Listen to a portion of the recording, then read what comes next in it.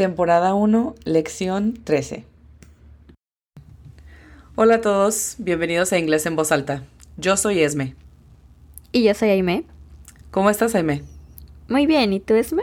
Muy bien, muchas gracias. I am your teacher. Yo soy tu profesora. Y yo soy la estudiante. Estaré aprendiendo inglés con ustedes. Si mientras aprendes con nosotros necesitas tomar apuntes, te invito a visitar el enlace que se encuentra en la descripción de este episodio, donde encontrarás plantillas que se diseñaron de acuerdo al formato de estas lecciones y que puedes imprimir desde casa. Sin más que decir por el momento, ¿are you ready, Aimee? I'm ready. Estoy lista. Let's begin. 1, 2, 3, 4.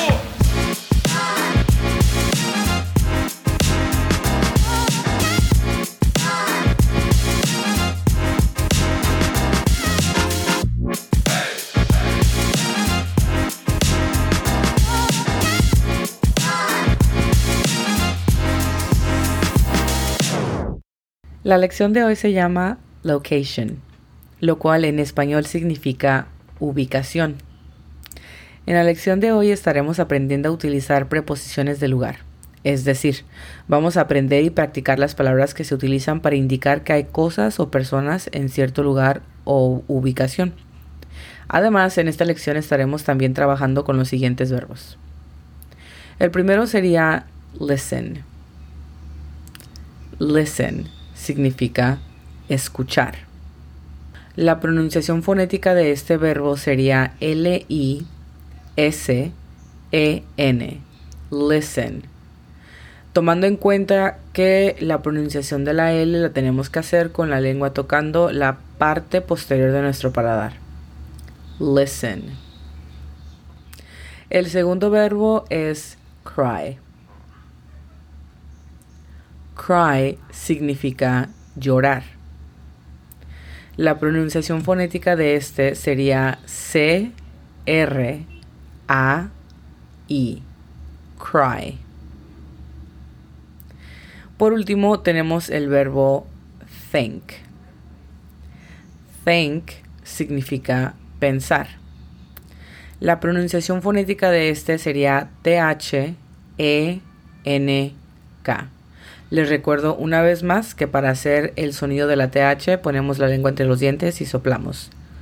Think. Como ya expliqué al principio, el enfoque del día de hoy será aprender a utilizar preposiciones de lugar. Para indicar preposiciones de lugar tenemos tres palabras distintas. La primera es at. At, así como se escucha, A-T. At. Cuando ponemos esta palabra en una oración, nos da la ubicación general o una dirección específica. También nos da la ubicación de algún artículo o persona que se encuentran en la cima, hasta el fondo o al final de algo. Sé que probablemente esto se escucha algo confuso, pero permíteme explicar y darte algunos ejemplos.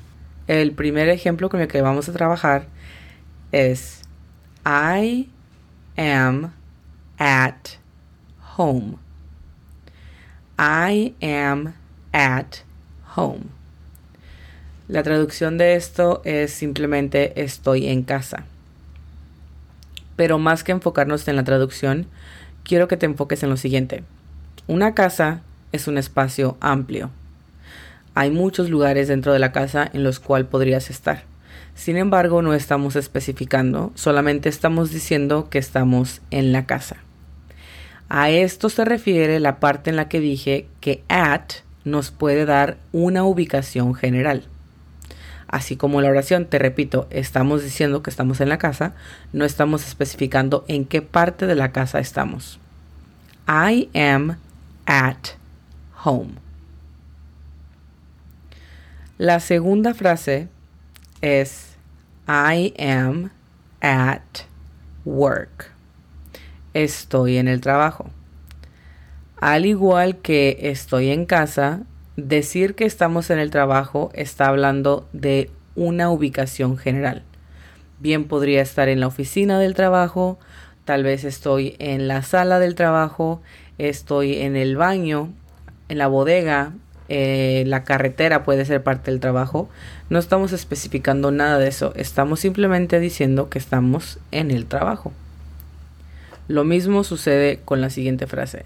I am at the gym. Repito, estás generalizando, estás en el gimnasio. No estás especificando en qué área o parte del gimnasio te encuentras. I am at the gym. El siguiente ejemplo representa la parte en la que te dije que at nos da la ubicación de una dirección específica también. I am at 2255 Lion Street. I am at 2255 Lion Street. 2255 Calle León es solamente una dirección. No tienes que poner mucha atención a eso. Pero sí tenemos que poner atención a que el hecho de que estamos dando una dirección exacta nos permite utilizar esta preposición de tiempo. I am at y damos la dirección exacta, número y calle. Estoy en la dirección tal. El siguiente ejemplo representa la parte en la que te dije que también podemos utilizar at para especificar que algo está en la cima o hasta el fondo o final de algo. Entonces podríamos decir I am at the top. Estoy en la cima. I am at the bottom. Estoy hasta el fondo. I am at the end. Y lo podríamos usar, por ejemplo, estoy al final de la fila. I am at the end of the line. Estoy al final de la fila. La segunda preposición del día es on. La pronunciación fonética sería an, on. La palabra on en una oración nos dice cuando algo está encima de o está tocando cierta superficie. Por ejemplo, on my bed. En mi cama. No estoy a un lado de la cama, no estoy cerca de la cama, estoy encima de la cama. On my bed, en mi cama. La segunda frase ejemplo sería on the shelf. On the shelf. Esto significa en la repisa. De nuevo, no está bajo la repisa, no está a un lado de la repisa, está encima o tocando la superficie de la repisa. Lo mismo pasa con el siguiente ejemplo. On the treadmill. On the treadmill significa en la caminadora. No estás a un lado, no estás al frente, no estás abajo, estás en la caminadora, la estás tocando, estás encima de. La última preposición del día es en. La pronunciación fonética de en es en, en. Esta preposición en una oración nos da una ubicación dentro de espacios definidos o en vecindarios, en ciudades, en estados, condados y específicamente en agua. El primer ejemplo sería in my room. In my room significa en mi cuarto o en mi habitación. Estamos no solo especificando que estamos dentro del cuarto, pero ya es un espacio definido porque bien podríamos estar en una casa, como lo mencionamos hace un rato, pero aquí estamos especificando que estamos en un cuarto específico, o sea, un lugar definido. El segundo sería in my car. In my car significa en mi auto. De nuevo, aquí estamos utilizando esta preposición para especificar que estamos dentro de un espacio definido. En mi auto significa obviamente que estamos dentro del auto. El último ejemplo con esta preposición es I am in Chicago. Chicago no es un espacio definido, pero como lo mencioné hace un momento, la regla de estas palabras es que se puede utilizar para ciudades y estados. Chicago es una ciudad, por lo tanto utilizamos la preposición in. I am in Chicago. Estoy en Chicago. Quiero mencionar algo que puede parecer un poco confuso, pero precisamente lo quiero mencionar para evitar confusión. Estas tres palabras que acabamos de conocer, at, on y in, bien como lo estamos diciendo en la lección de hoy, son preposiciones de lugar o ubicación, pero también son preposiciones de tiempo y situaciones, lo cual significa que estas palabras las puedes ver en otros contextos y no van a significar lo que te estamos diciendo el día de hoy. Sin embargo, porque los significados de estas palabras son bastantes, nos pusimos a la tarea de el día de hoy simplemente hablar de preposiciones de lugar, para que sea un poquito más fácil de digerir, porque pues como puedes imaginar, en cada preposición, tanto de tiempo, lugar y situación, tienen diferentes reglas. Entonces, ya más adelante tendremos la continuación de esta lección en donde utilizaremos estas mismas palabras, pero como preposiciones de tiempo y no de lugar. Ya dicho eso, quiero que utilicemos unos ejemplos más, aunque sean unas frases muy cortas, pero para que vayamos memorizando o tal vez practicando con las reglas que lleva cada una de estas palabras. Aime, ¿escuchaste las reglas que cada una de esas palabras lleva cuando las estamos utilizando como preposiciones del tiempo? Espero hayas tenido una oportunidad de realmente memorizarlas o tal vez entenderlas, sí. Y si no, para eso está la práctica. Vamos a ver qué tanto pudimos aprender. Si no, entonces hay que continuar. Lo primero que vamos a hacer es que, a diferencia de en otros ejemplos, en esta ocasión yo te voy a decir la palabra en español. Es similar a lo que hacemos con la actividad de flashcards, pero solamente va a ser como práctica porque, bueno, como lo acabo de mencionar, estas son muchas reglas que tenemos que recordar. Entonces te voy a decir la frase en español y quiero que intentes recordar qué preposición de lugar es la correcta para usar con la frase que te acabo de dar. Are you ready? I'm ready. Muy bien. La primera entonces sería en el agua. In the water. Muy bien. El segundo ejemplo que te voy a dar entonces es en Houston, Texas.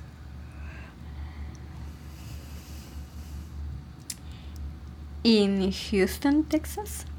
Correcto, porque si recordamos bien, en lo podemos utilizar para cuando vamos a dar ubicación dentro de espacios definidos, vecindarios, ciudades, estados, condados y agua. Entonces, muy buena memoria, M. En estos dos ejemplos diste la respuesta correcta. Vamos a intentar uno más. En el tren. On the train. Good job, buen trabajo. Quiero recordar, solamente por si hubo un poco de confusión, que mientras que muchos consideramos el tren como un espacio definido, es un espacio bastante grande. Por eso es que no aplica en la de en, dentro de, donde estamos dando ubicación de un espacio más definido. Un espacio más definido sería un auto, en donde obviamente no tienes tanto espacio, no caben tantas personas. Un tren o un camión o incluso un avión son espacios mucho más generales o más grandes. Entonces por eso es que utilizamos on, porque vamos tocando cierta superficie de esos espacios grandes. Bueno, entonces creo que con esa práctica estamos listos para pasar a la siguiente sección. La siguiente actividad, como ya lo he dicho en cada lección, es una actividad llamada flashcards y es utilizada por estudiantes en todo el mundo.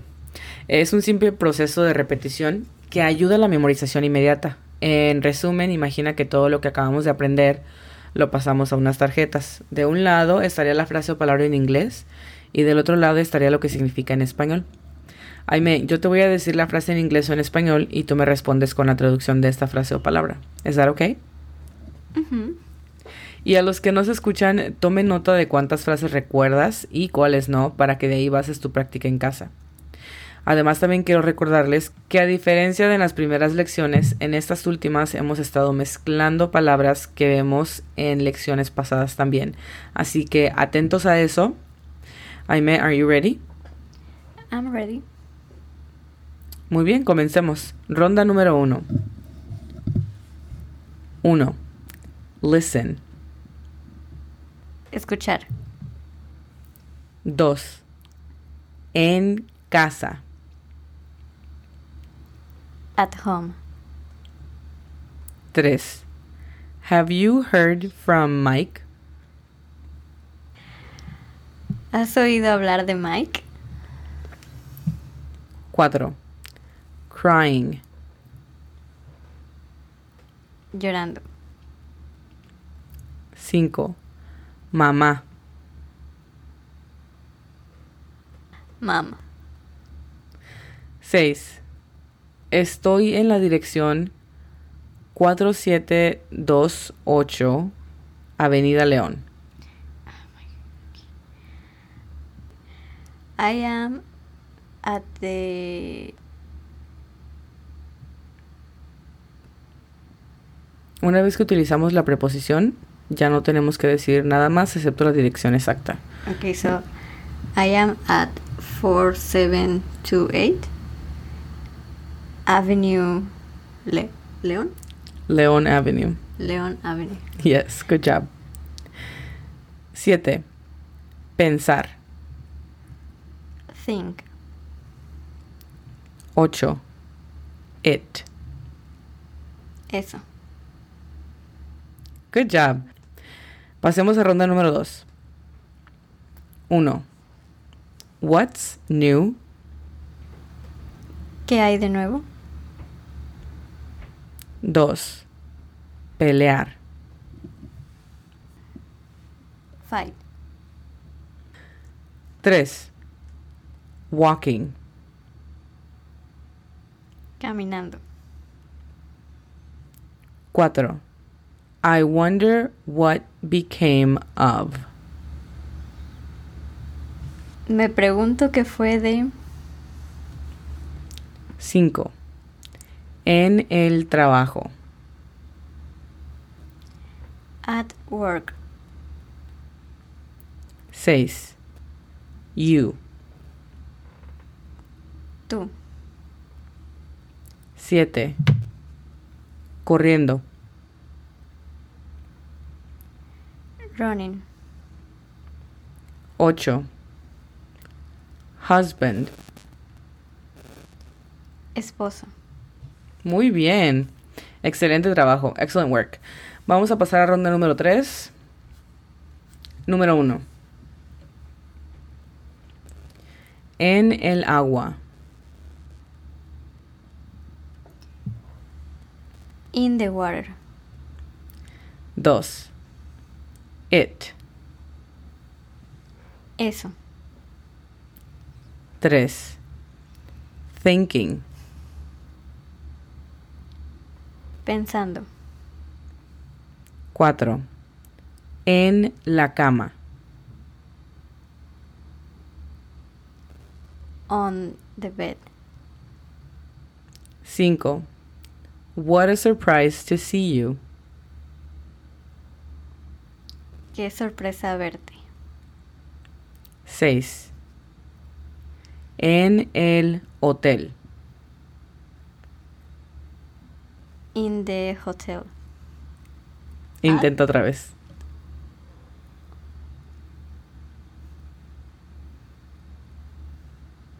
Recuerda, ¿es un espacio definido, Definido, ¿verdad? o Ok. es un espacio grande general?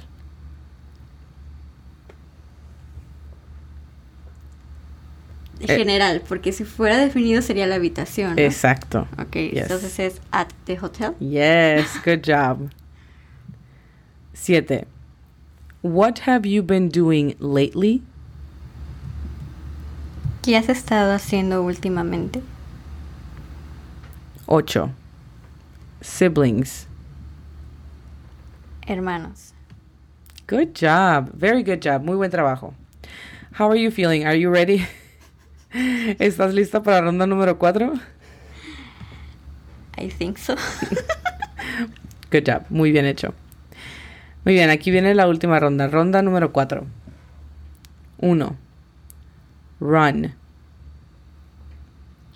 Correr. 2. En el agua.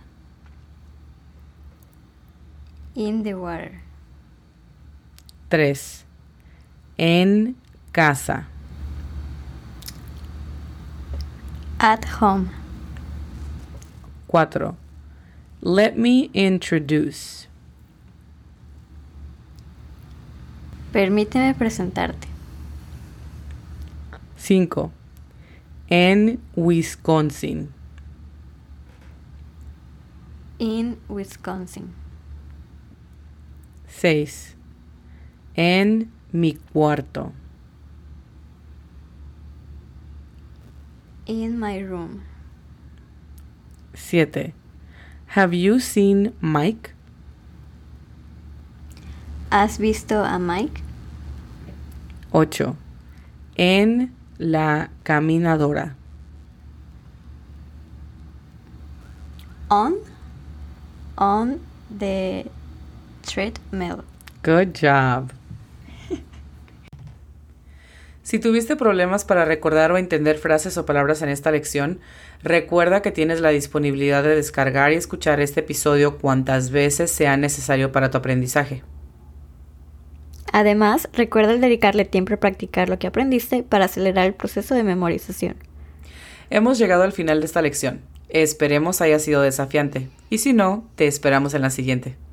Si conoces a alguien más que al igual que tú está tratando de aprender inglés, invítalos a escuchar este podcast y a seguirnos en redes sociales bajo el usuario @inglés en voz alta.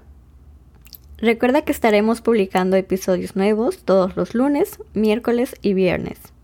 Si tienes alguna duda o sugerencia, no dudes en escribirnos a esmeralda.martinez@inglesenvozalta.com o aime.toris@inglesenvozalta.com.